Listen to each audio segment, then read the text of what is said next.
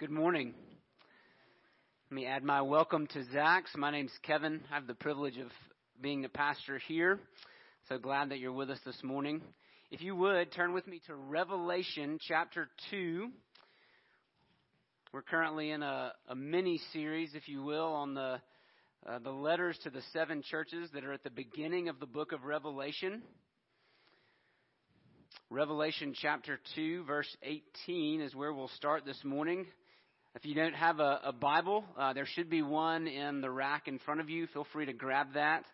The passage that we're going to be looking at is in the back, page 1029. Revelation 2, verse 18. So this is the fourth letter. This is right smack dab in the middle of the series of seven. It's the letter to the church in Thyatira, and it's going to sound very similar to the one that we read last week, which was the letter to Pergamum. And they do have some things in common. See, all of these churches are under pressure from the culture around them to compromise their faith in one form or another. And so Jesus is speaking to them. He's also speaking to all of them and to us. And what we saw when we were looking at the letter to Pergamum was that there was a small group within the church that had begun to follow some false teaching. They had begun to compromise culturally with the religious culture around them, the political religious culture around them.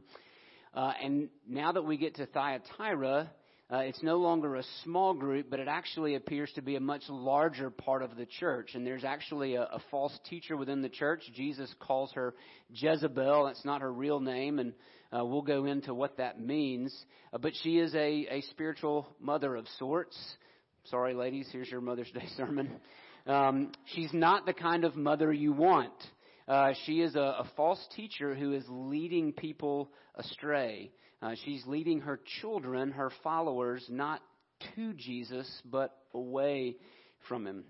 And so, with that said, let's give our attention to God's Word, Revelation chapter 2, verse 18. And to the angel of the church in Thyatira write, the words of the Son of God, who has eyes like a flame of fire and whose feet are like burnished bronze. I know your works, your love and faith and service and patient endurance, and that your latter works exceed the first. But I have this against you, that you tolerate that woman Jezebel, who calls herself a prophetess and is teaching and seducing my servants to practice sexual immorality and to eat food sacrificed to idols.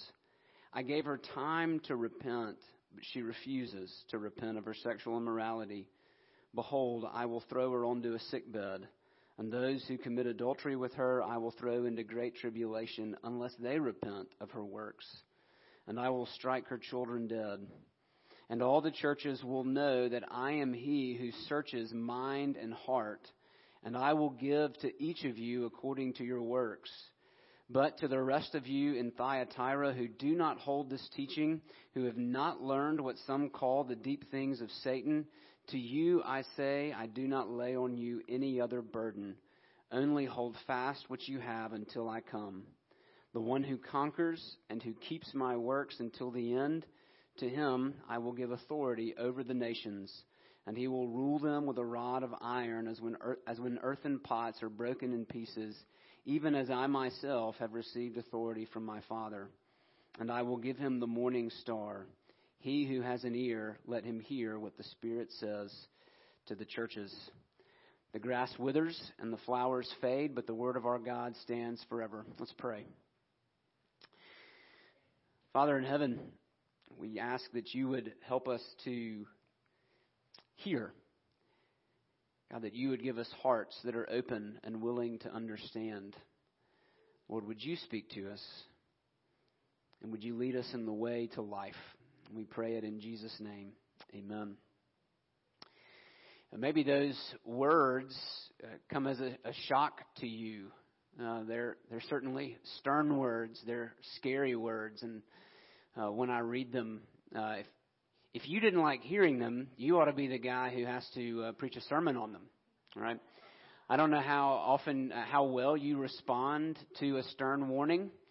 I remember, I think it was the last time that I rafted the Ocoee River on the way up. If you've ever been down the Ocoee, there's a section of the river that runs by, I think it's a powerhouse. And I remember our guide telling us as we were getting in the rafts, getting ready to go down the river, I remember our guide saying, now listen, if you're going to fall out anywhere, don't fall out there. Because the rapids there and the rocks there, you don't want to be. We're going to steer our boats all the way over here on the opposite side of the river. You do not want to fall out at that part of the river. So you can guess, since I was told that's where I was to not fall out, that's precisely where I fell out of the boat. But I had my guide's warning ringing in my ears, and while I am not particularly quick or particularly strong, I was that day. As soon as my hiney hit the cold water, I was back in the boat because I didn't want to be in the water where I was told not to be. And that's how I think we ought to hear Jesus' words this morning. It's a warning for sure, but it's a warning designed to steer us back into the right course, into the way that leads to life. This is the message that Jesus has for us and for the saints in Thyatira. You cannot find life in Jesus and in the world at the same time. Those two kingdoms are opposed to one another. They're a completely different set of values. And so Jesus put it this way, for instance, in Matthew 6, when he said, no one can serve two masters. His brother, James, writes in James 4:4. He tells us that friendship with the world is hostility towards God. And we really do want to say, are you sure, Jesus? You sure there's not maybe like a third way, that there's not just a little bit of pathway in between? And Jesus is very clear. And so what I want to look at this morning is first, Jesus commends the church. These letters follow the same pattern. There's usually a commendation, then there's some criticism, and then there's a promise at the end. And so first we're going to see that true faith shows itself in good works. That when we're following that path to life, it's going to show itself. But then also, the opposite is also true. That false faith reveals itself in bad works. That when we're believing the wrong things, we also are doing the wrong things. And then finally, what Jesus offers us is that real repentance leads to or brings life. So let's talk about what it means that true faith shows itself in good works. If you look again at verse 19, after Jesus introduces himself, he says, I know your works, your love and faith and service and patient endurance, and that your latter works exceed the first. Now, if you've been with us through this series, you may remember that the very first letter is to a church in Ephesus.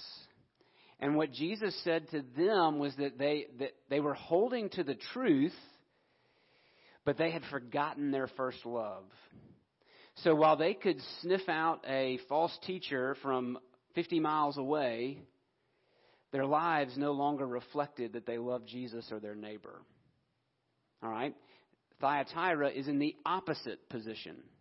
Jesus actually commends them for their lives, for their loves, for the way that they demonstrate their faith, right? He says they have works of love and faith and service and endurance. Love and faith are internal qualities that show themselves in service and endurance. In other words, they're not just talking a good game, they're actually playing it. Their lives demonstrate the faith that they hold.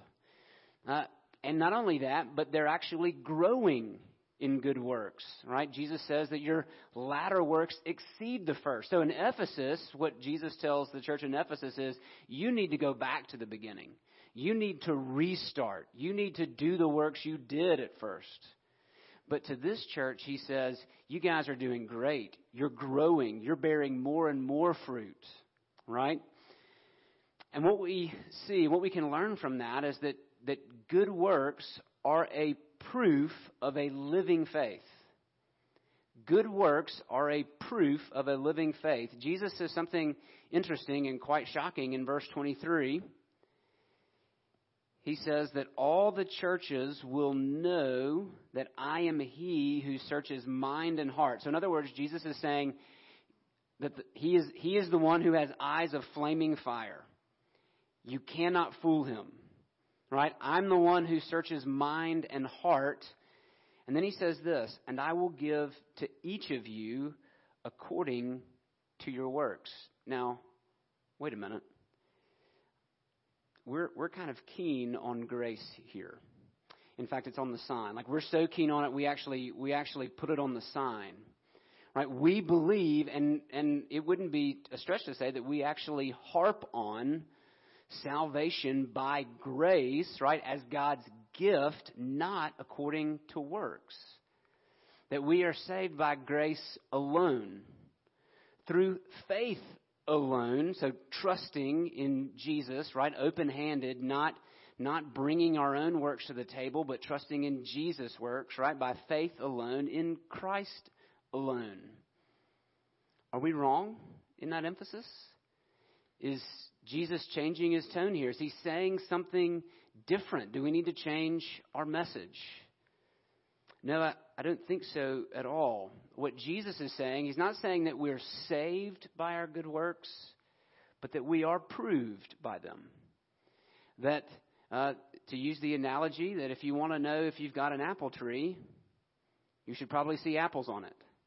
Right? That the fruit indicates the kind of tree that it is. And if you have diseased fruit, there is something wrong with the tree.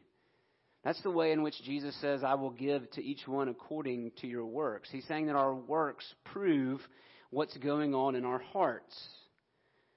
John Calvin, a huge proponent of grace himself, says this: it is faith alone which justifies or makes us not guilty before God. That's what the word justification means.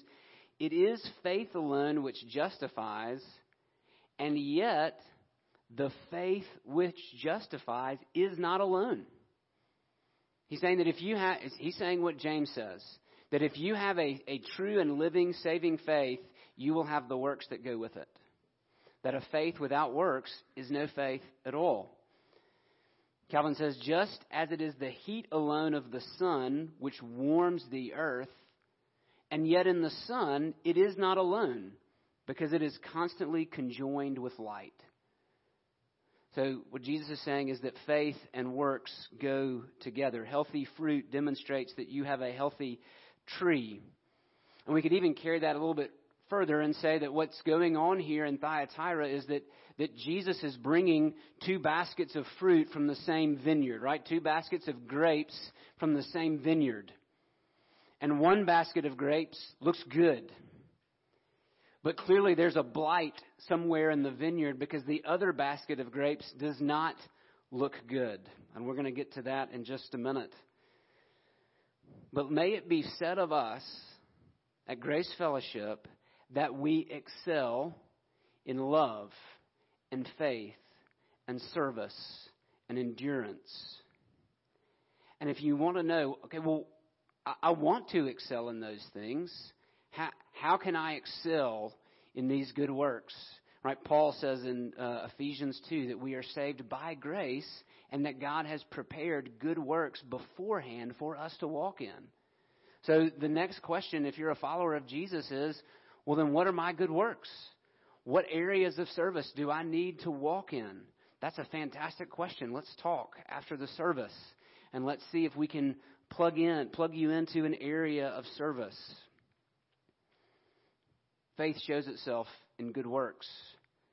But as I mentioned, there's a blight in the vineyard, that some of the fruit is diseased. And what we see is that false faith also shows itself, and this time in bad works. Jesus says in verse 20 that He has this against them. He says, I have this against you that you tolerate that woman Jezebel. Once again, what Jesus is doing is He is referring to an Old Testament He's using an Old Testament moment. He's going back into Old Testament history, the church of the Old Testament, and he's referring to a moment of spiritual compromise in Israel. Jezebel was a queen in Israel. She was not an Israelite. She was a foreigner. We meet her in the Old Testament book of Kings.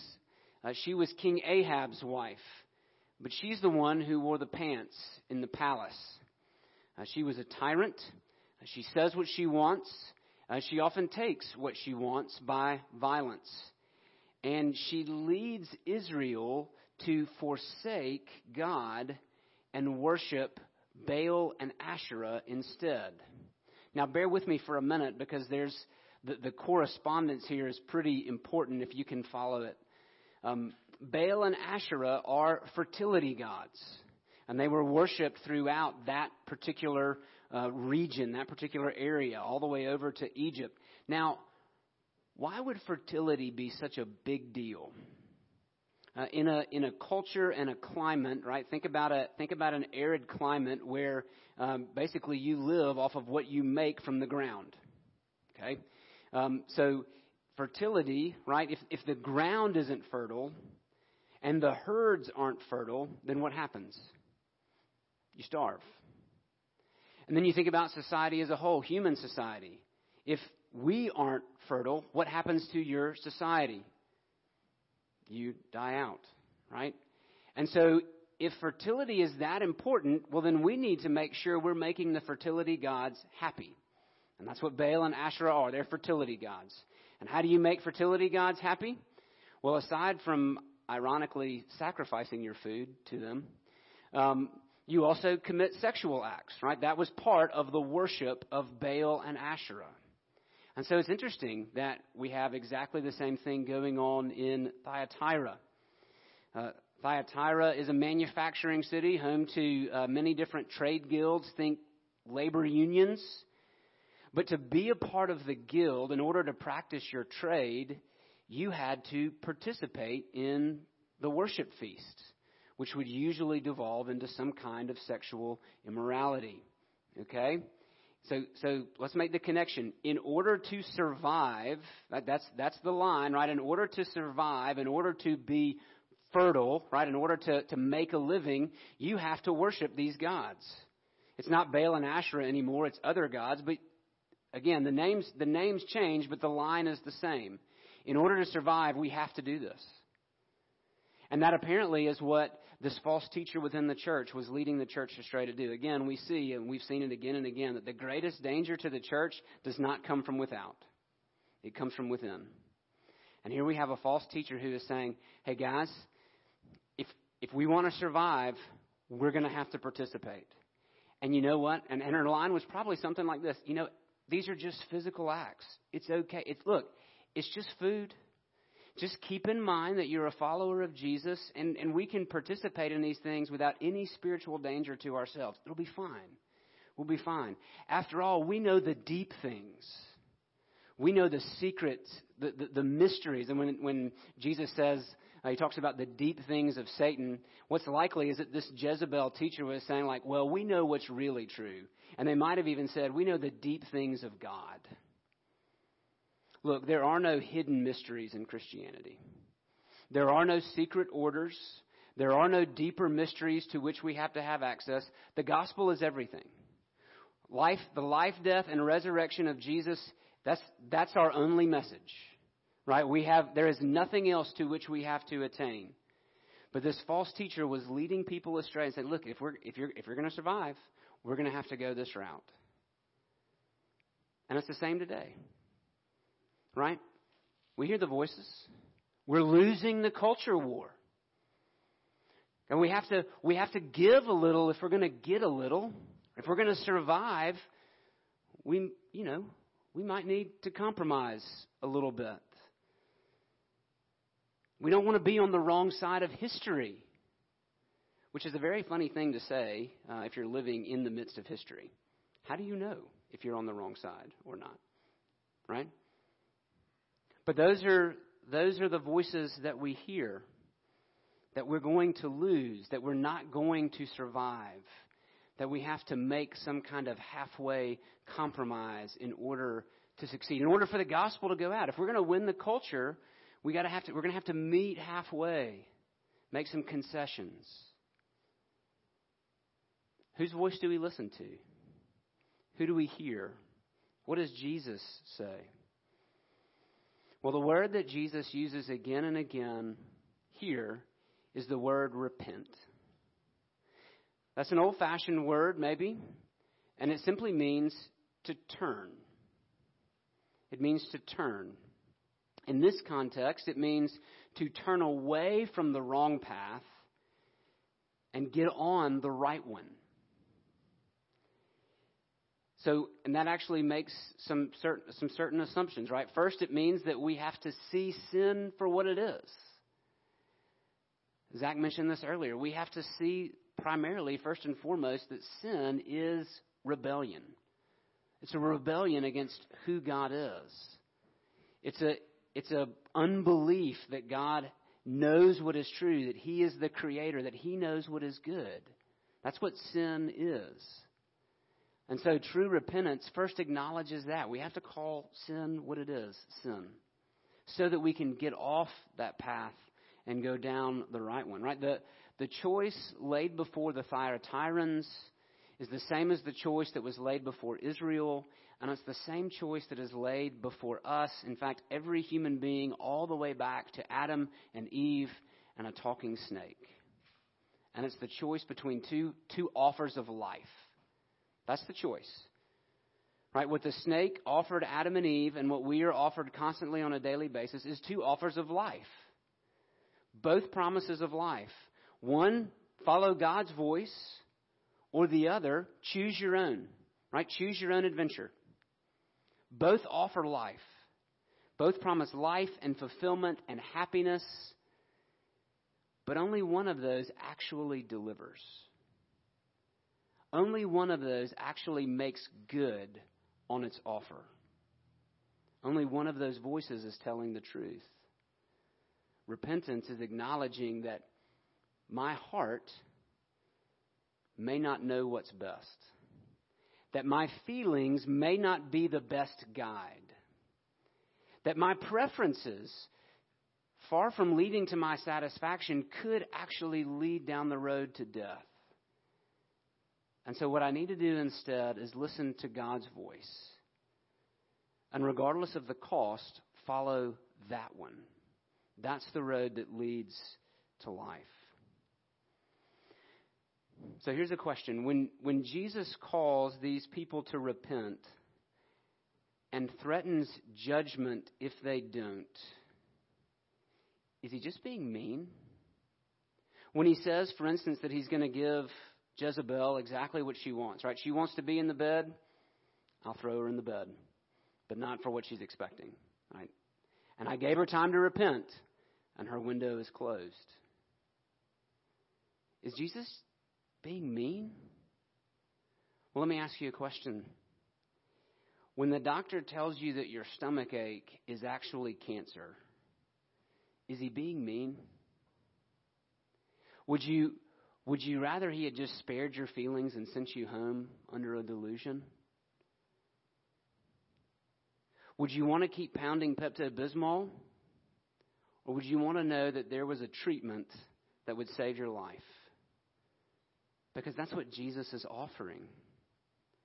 Right? We view repentance negatively, right? Some heightened religious form of apology that kind of gets Jesus off my back for a little bit.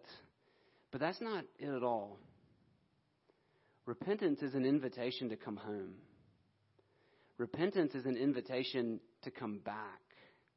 To admit that Jesus is life, that He knows better, that He's the creator and source of human happiness. And then if I want to know true happiness, then it's to be found in Him and in Him alone. Now listen to my young friends. You are on the forefront of this battle. Right? Once again, actually it's always kind of been the case. It's never not been. But once again, sexual immorality is at the forefront. And you are and choices are being forced upon you that I can't say that at least in my generation, we did not have to face, questions we did not have to answer. And so you'll have to decide which path of life is most likely to provide what it promises. Which route provides the best offer? Is it the God who created sexuality, that beautiful gift? Or is it me who can decide to do whatever I want to do, right? Is it the rise and triumph of the modern self? Or is it Jesus? That's a challenge. And church, we have to do better. Sexuality is not off the table as a topic. If God created it and he created it as a good gift, which he did, then we need to be willing to talk about it. With our children, we need to be able to say why it's a good gift, why God prohibits certain things, and why he allows others. That's okay. Those are good conversations to have. We need to be ready to enter into that arena. Because the world, those who reject the Bible, they have no problem talking about it. So we have to be ready to enter into that conversation and enter into it compassionately and intelligently. Because we actually do believe that the Bible has something to say, and it has something good to say. Right? It's not just prohibition. There's promise here as well. And we need to know what that is. But ultimately, right, Jesus promises a great reversal to those who cling to him. Look at Jesus' promise. Look at how Jesus offers himself.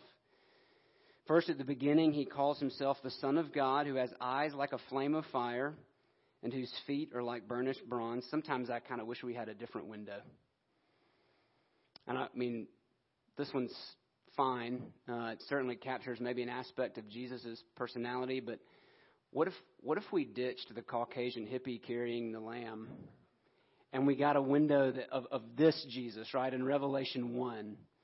Eyes of flaming fire, sword coming out of his mouth, feet of bright bronze. Probably most men would be like, yeah, I'll take that, right?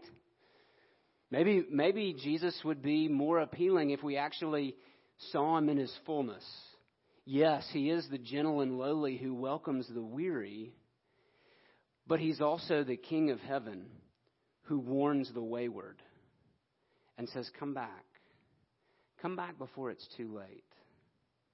To those who come back, Jesus says this, the one who conquers and who keeps my works until the end, to him I will give authority over the nations. And he will rule them with a rod of iron, as when earthen pots are broken in pieces, even as I myself have received authority from my Father. Now that sounds really strange to us, but actually it comes straight out of Psalm 2.